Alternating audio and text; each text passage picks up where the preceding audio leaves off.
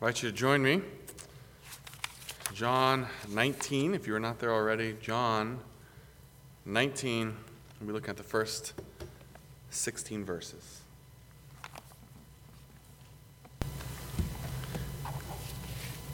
John 19, 1 through 16. Let's open with a word of prayer.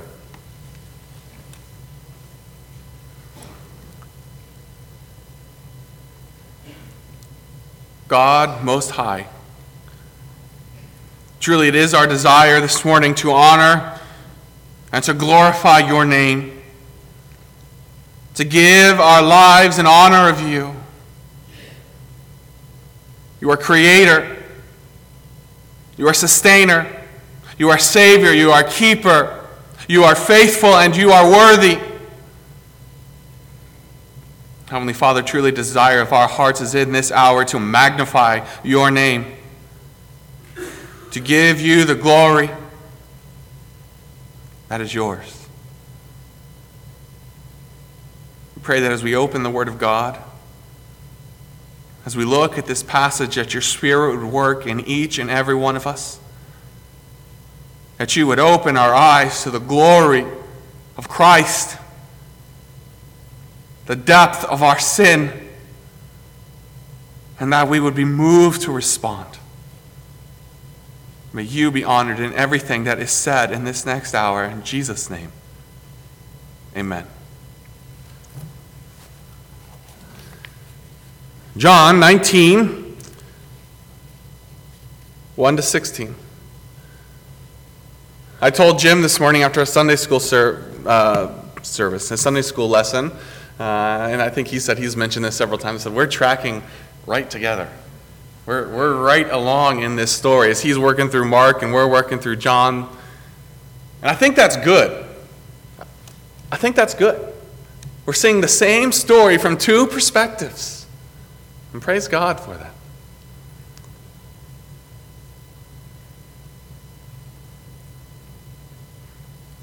You may have seen those commercials. They come on every once in a while where it shows these animals who are so sad and beaten. And Sarah McLachlan's in the background singing this just beautifully haunting song. And what's the goal of that, of those pictures and of that music? What is the goal? What are they trying to accomplish in that? They're trying to move your heart to respond in a certain way, are they not? They're trying to get you to give $1 a day to help this animal, this poor, beaten, neglected animal. As we come to John 19 this morning, we see Pilate trying to use that same emotion to move the people to respond a certain way to Jesus. We'll see right here at the beginning, he tries to satisfy their bloodlust, to let Jesus go, to see him as pathetic and powerless. And yet it doesn't work. As we work our way through this passage, we'll see Jesus beaten, accused, and condemned. First thing we see in these first 6 verses is beaten.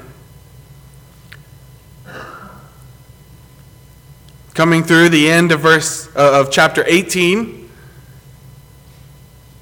people have held their own kangaroo court. They've sent him to Pilate. Pilate has found no fault in him. He implores them, let him go. And instead, the people demand, give us Barabbas. So as we come to chapter 19, this is Pilate moving right out of that. He's responding to that. So then, after the people choose Barabbas, So then Pilate took Jesus and scourged him.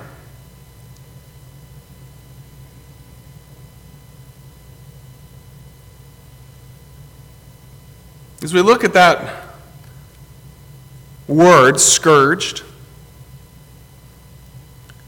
there's 3 levels to Roman scourging. There's the first, which is the least severe. It involved whipping and beating, and it was for petty crimes. There was a middle level, and then there was the most severe. And the most severe, if you were not a Roman citizen, involved a whip that had pieces of metal or bone inserted in the straps. And if you've grown up in church, you've heard this before. And with that whip, they would beat incessantly, tearing away the flesh, sometimes till even bone and organs were seen. And they would keep beating until the one who was beating was exhausted. Until the soldier in charge, and often it wasn't one, it was 2 that would switch off until they were exhausted. Often this last level of Roman scourging,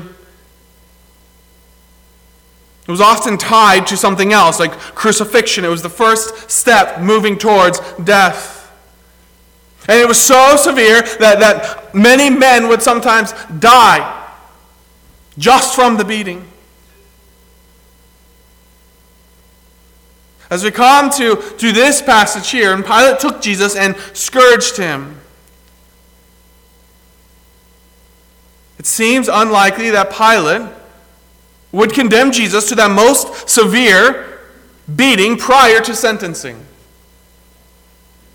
I think what we see here is not one beating, but 2 beatings. One beating prior to sentencing, that's hinted at here in John and in Luke, by the language that is used.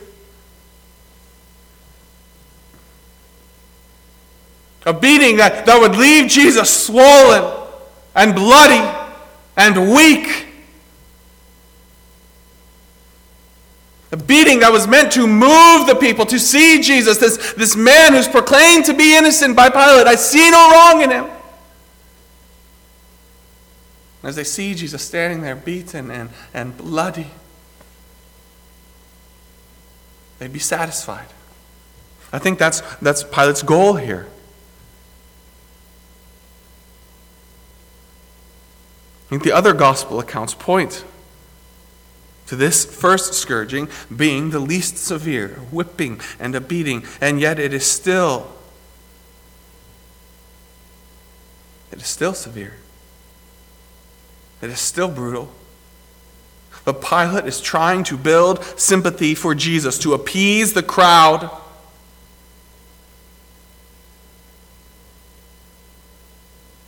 He is scourged.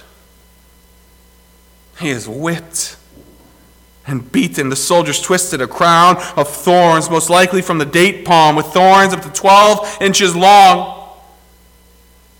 And they put it on his head. They put on him a purple robe, the color of royalty, and they said, "Hail, King of the Jews!" They're mocking him. And yet, even here, we see the irony that we've seen all throughout John, as they say far more than they know they're saying.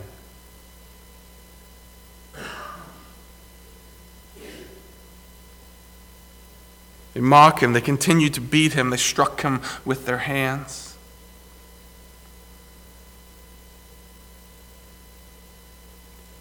Jim was reading this morning about how in Mark it describes them striking him and mocking him, saying, "Who is it that hit you?"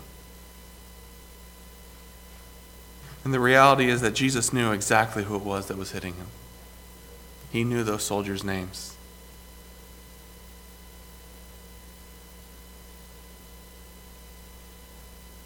And yet he died for them anyways.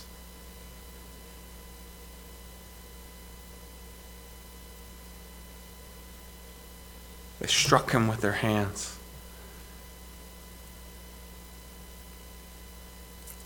As I mentioned, this first beating, this first scourging is meant to appease the crowd. We see later in Matthew 27:26 and Mark 15:15, those passages describe the most severe scourging that Jesus faces after he is sentencing, preparing him for the cross, as they beat him to within an inch of his life.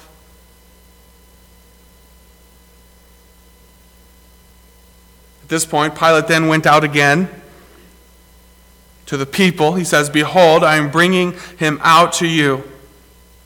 For what purpose?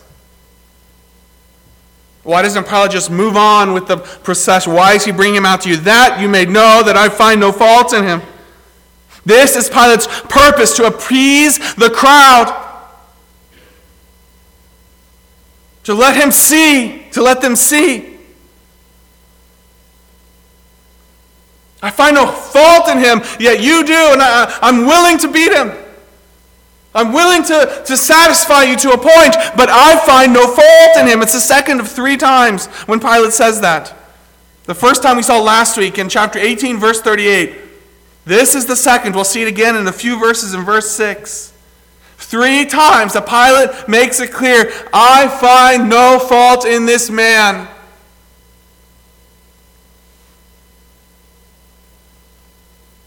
Pilate's now made this announcement. He's coming out. "No, I find no fault in him." And so Jesus comes out, wearing the crown of thorns and the purple robe. He would have been weak and swollen. Blood would have been pouring down his face from the thorns. He would have been unrecognizable, been running down his legs, pulling at his feet from his back. And as he comes out, Pilate said to them, "Behold the man."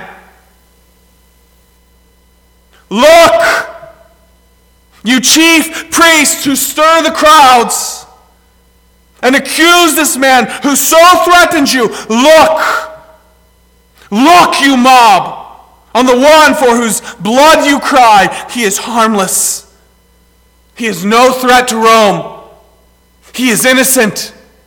Behold the man. Look and see him, beaten and bloodied. In the larger context of John's Gospel, Pilate's presentation of Jesus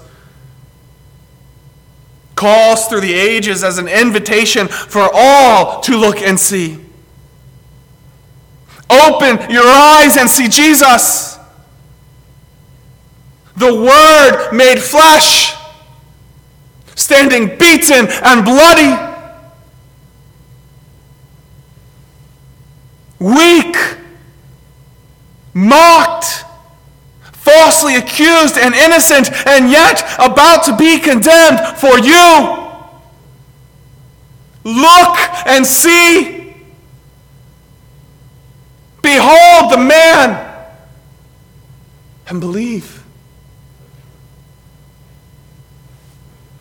Behold the man.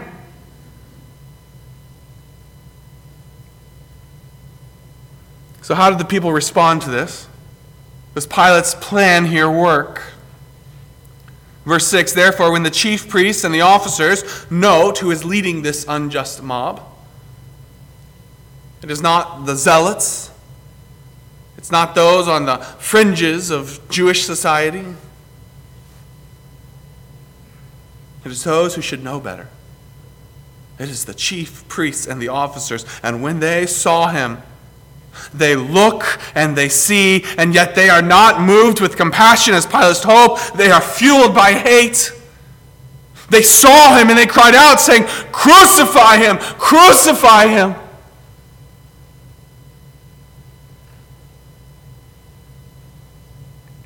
Pilate responds, "You take him and crucify him." There's clear disgust and frustration in his voice. Pilate has given his judgment, but the people refuse to accept him. You crucify him, for I find no fault in him.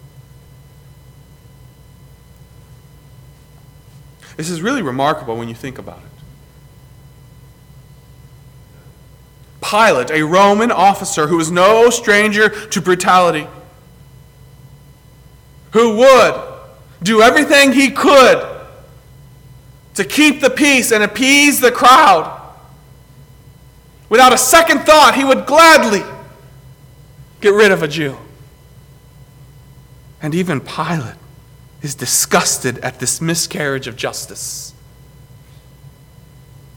I find no fault in him.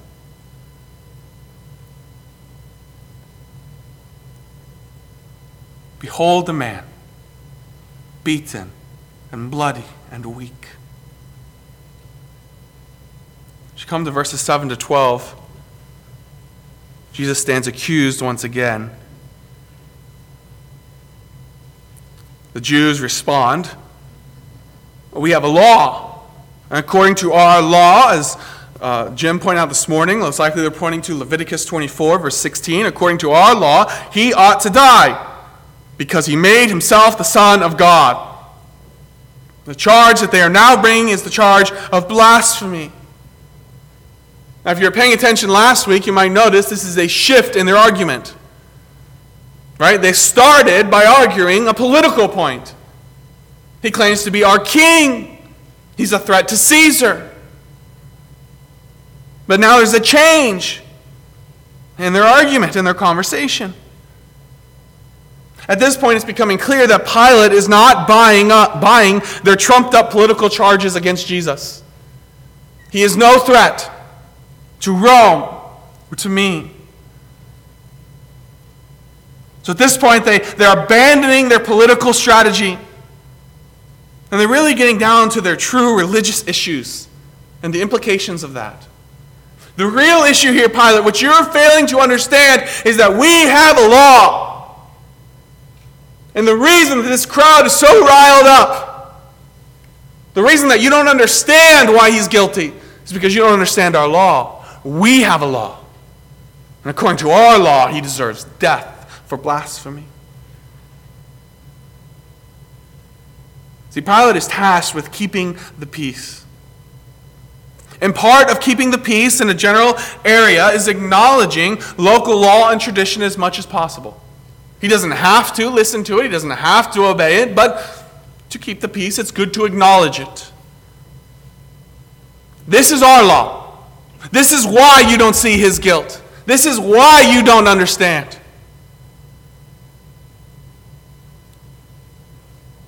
And at this point, with the growing crowd, with the growing emotions that surround Passover, with a city that is swelling with people, this new argument has a new potency. They're a religious holiday, religious people, and this is a religious reason. And the crowd outside Pilate's door is growing, both in size and in frustration.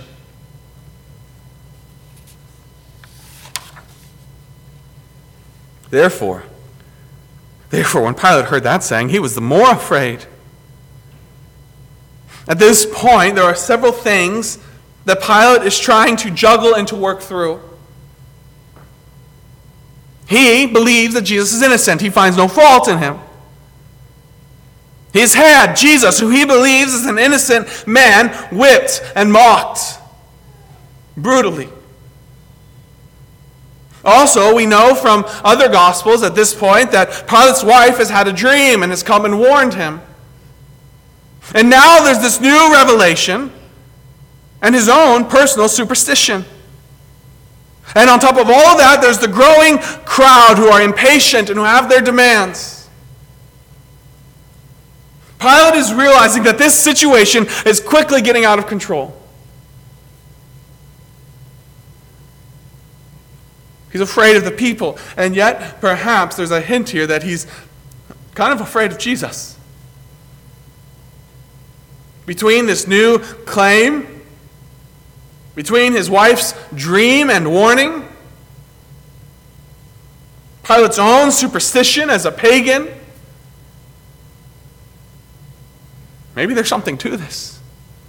Maybe this guy is not just a normal man.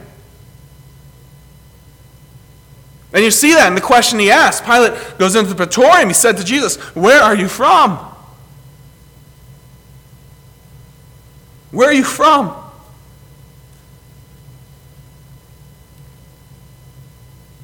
Where are you from? Getting back to his origin. Are you merely a man? Or do you have some divine origin? But Jesus gave him no answer. Gets back to Isaiah 53:7, which we read last week as a church. As a sheep before its shearers is silent, so he opened not his mouth.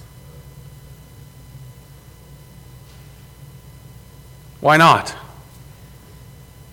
It seems like a great opportunity for Jesus to jump in and to point Pilate to God. Where are you from? Well, Pilate, actually, I am the Son of God. I am the Word made flesh. I'm from eternity past. I've had no beginning. I came in the flesh to save men from their sins. The reality is that there's no way that Pilate would have processed all of that. In fact, earlier, last week, we saw, as Jesus tries to point Pilate to the truth, how does Pilate respond? What is truth? A dismissive statement. Pilate doesn't want the truth. Jesus' silence is not a protest of Pilate, but a submission to God and his plan. Pilate grows frustrated. Are you not speaking to me? Don't you know who I am, the power that I have? The reality is, at this point, Pilate probably has very few options. But how dare you? Don't you know what I can do? And notice that now Jesus speaks. Jesus answered. You could have no power at all against me unless it had been given you from above. He is silent in verse 8 when it comes to defending himself. He submits to the will of God. And yet now he speaks not to defend himself, but to glorify the Father. To point out the authority, the sovereignty of God. You could have no power at all against me unless it had been given you from above. Remember, as we started out walking through this section, we pointed out all throughout here there are hints to the sovereignty of God. All throughout Jesus' arrest, his trial, and his crucifixion, it's not that God has lost control. All through here, John is giving us hints. God is in control. This is according to God's plan. Once again, we see that here in Jesus' words. You could have no power over me, Pilate, at all, unless I had been given you from above.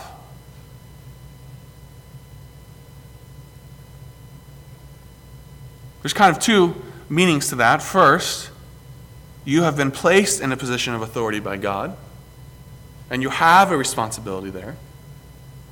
But there's also a second, more direct meaning.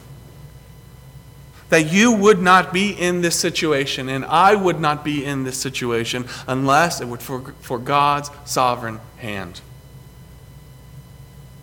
And the unfolding of his plan that has led to this moment. You are here and I am here with your authority over me in this trial because this is God's plan. Therefore, the one who delivered me to you has the greater sin. Notice that even while acknowledging God's sovereignty in this situation, Jesus notes man's responsibility. There is still sin here. Just because God is sovereign, that does not negate man's responsibility. You are responsible, Pilate, and the one who delivered me to you is responsible. Pilate is responsible for the decision that he will make and the actions that he takes. But there are others who are more guilty in this direct situation in Jesus standing before Pilate. The one who delivered me.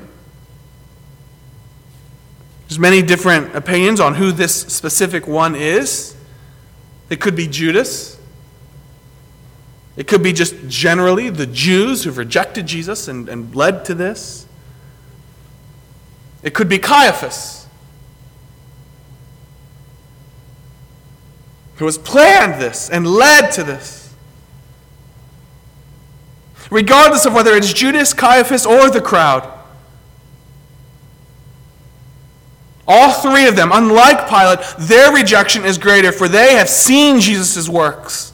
They have heard his message. They understand the context of everything that is going on, and yet they reject and they condemn him still.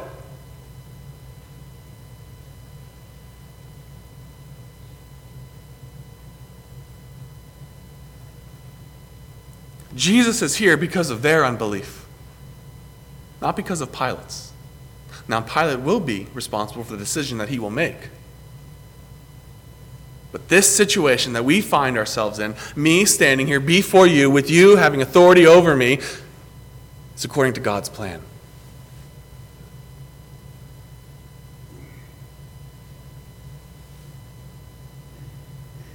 At this point, Pilate is convinced of Jesus' innocence. He says, from then on, Pilate sought to release him.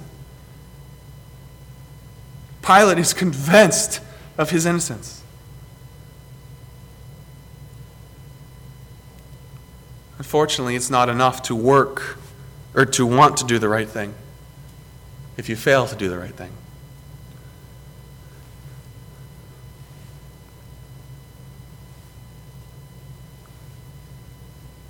Just a few weeks ago, we had Mother's Day, and that morning, I had every intention of getting up early, getting the kids dressed, loading the car, letting Krista sleep in a little bit, and going and getting donuts and coffee and coming back and surprising her. I had every intention. It didn't happen. But I told her of my intention. She was not as impressed as she would have been if I would have done it. Wanting to do the right thing is not the same as doing the right thing. Pilate sought to release him. And yet, as we'll see, he gives in to the pressure of the Jews. Pilate sought to release him, but the Jews cried out, saying, if you let this man go, you are not Caesar's friend. Whoever makes himself a king speaks against Caesar. Again, we see the irony that is rich all throughout John. Here we find those who hate Caesar positioning themselves as better friends of Caesar than a Roman governor.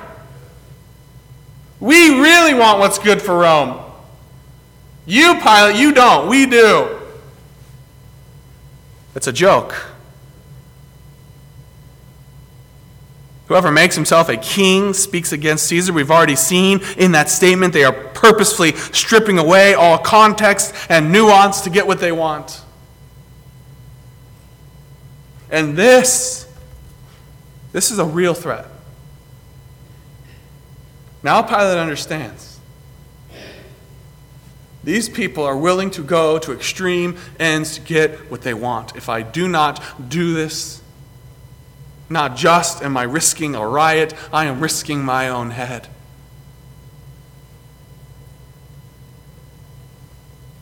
Now we come to verse 13, condemned. We see that in Pilate's response. When Pilate therefore heard that saying, at this point he understands it's no longer a matter of innocent and guilty or right and wrong. Now it is strictly politics. Pilate knows what he must do, even though he doesn't agree with it. Even though he doesn't want to. He brought Jesus out and sat down in the judgment seat in the place that is called the pavement, in Hebrew Gabbatha. It was the preparation day of the Passover, about the 6th hour, and he said to the Jews, behold your king. It was the preparation day of the Passover. It seems most likely that this is the preparation day for the Sabbath of Passover week. Passover itself, as we know from the Gospels, was Thursday as Jesus ate the Passover with his disciples before his arrest. Now it is Friday, the day of preparation for the Sabbath of Passover week, a high Sabbath, during the week-long celebration of Passover. And it's important for John to note that here because that plays into the rest of the story.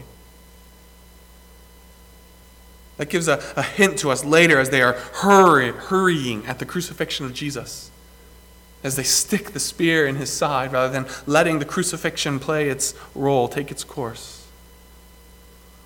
They're in a hurry. It's about the 6th hour. Again, here we have a little bit of a difference. The 6th hour would be 12 p.m.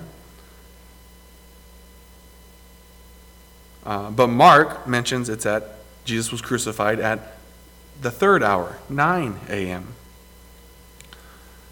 Most likely what the difference here simply comes from a context, a people who is not as concerned about exact time as we are.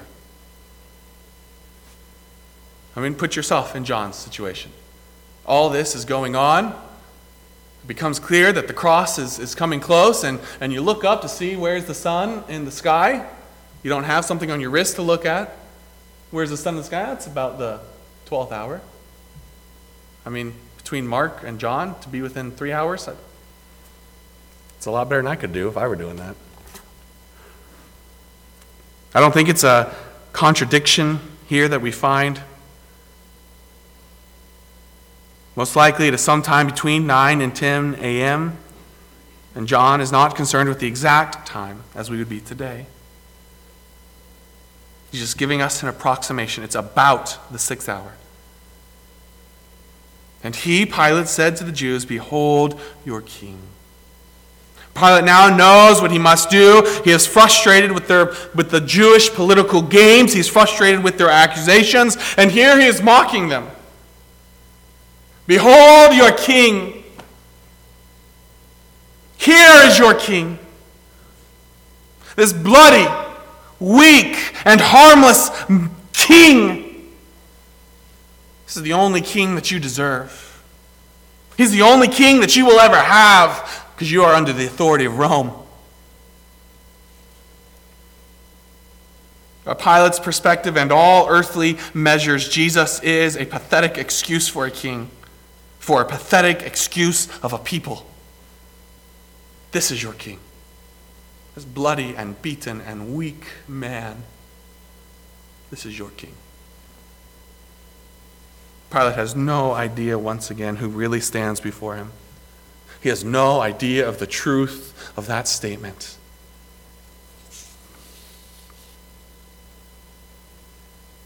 But they, the people, cried out, away with him, crucify him." At this point, it is clear we are moving towards the cross. The chief priests have won. The cross is certain. Jesus' death is imminent. Pilate again responds, mocking them, "Shall I crucify your king?"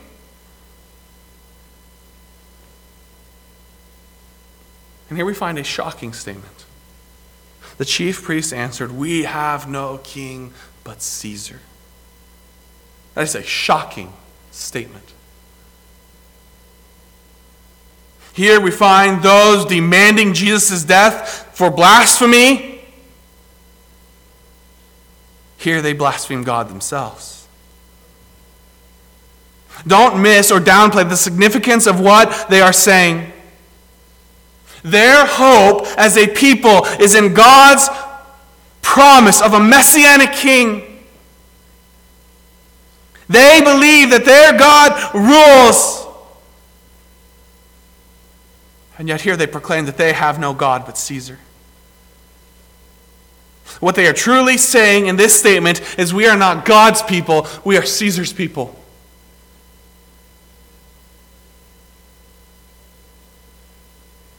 They throw away in this one statement their identity and their hope to get what they want. We're not unique. We're not the people of God. We have not been chosen. We have no king but Caesar.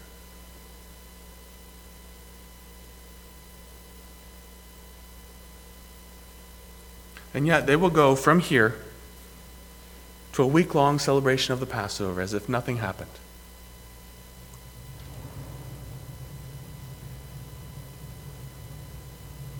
The hypocrisy is overwhelming. In chapter 18, they free a revolutionary in Barabbas only to charge Jesus with being a revolutionary. Here, they blaspheme God as they charge Jesus with blasphemy. We have no king but Caesar. Then Pilate, delivered him to them to be crucified. The physical work of the crucifixion is done by Rome, but it is the chief priests and the people of Israel who crucify Jesus. He is betrayed by his own. He is lied about by his own. He is killed by his own. Which takes us all the way back to John 1:11. He came to his own, and his own people did not receive him.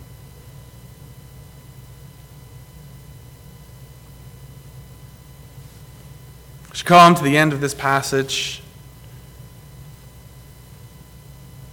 We've seen chief priests who are deceitful, a people who is foolish, and Pilate who is cowardly.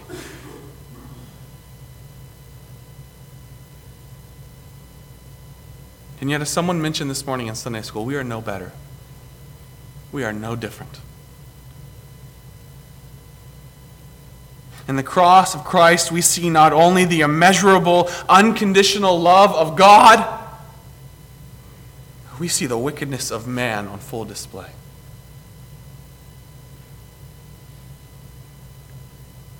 Your sin, my sin.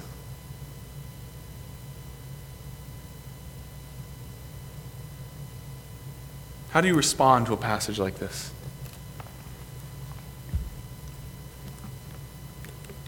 A couple points. First, behold, and second, respond. I would call you this morning, like Pilate, to behold the man. As you look at this passage, as you behold the Son of God standing bloodied and beaten, standing there for you. Behold the love of God.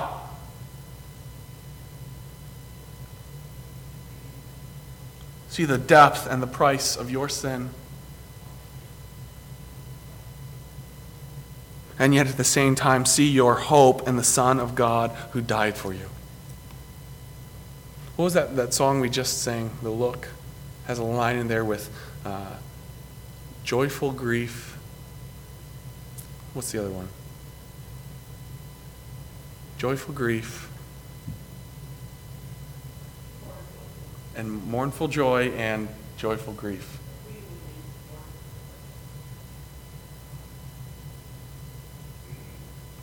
There's good news here. But it is mournful joy that we look at this passage with. And yet, as we see this, as we see the depth of the sin of man and the glory of the love of God, we see hope in a God who loved us like this. So first, behold the man. See, meditate, and then respond. Let what you see move you to response. First, believe. If you've never placed your faith in Christ alone, as you look at a passage like this, see what He did for you. See how He died for your sin. He took your punishment. And respond to a passage like this in faith. I behold the man and I believe. He did that for me. Secondly, for those of us who are already in Christ, respond in worship. Confess your sin. As you see the depth and the wickedness of man in this passage, see that sin in yourself. Confess your sin. In just a second, as we sing a song, proclaim His glory. And then as you go, tell of His greatness. Behold the man, and then respond rightly.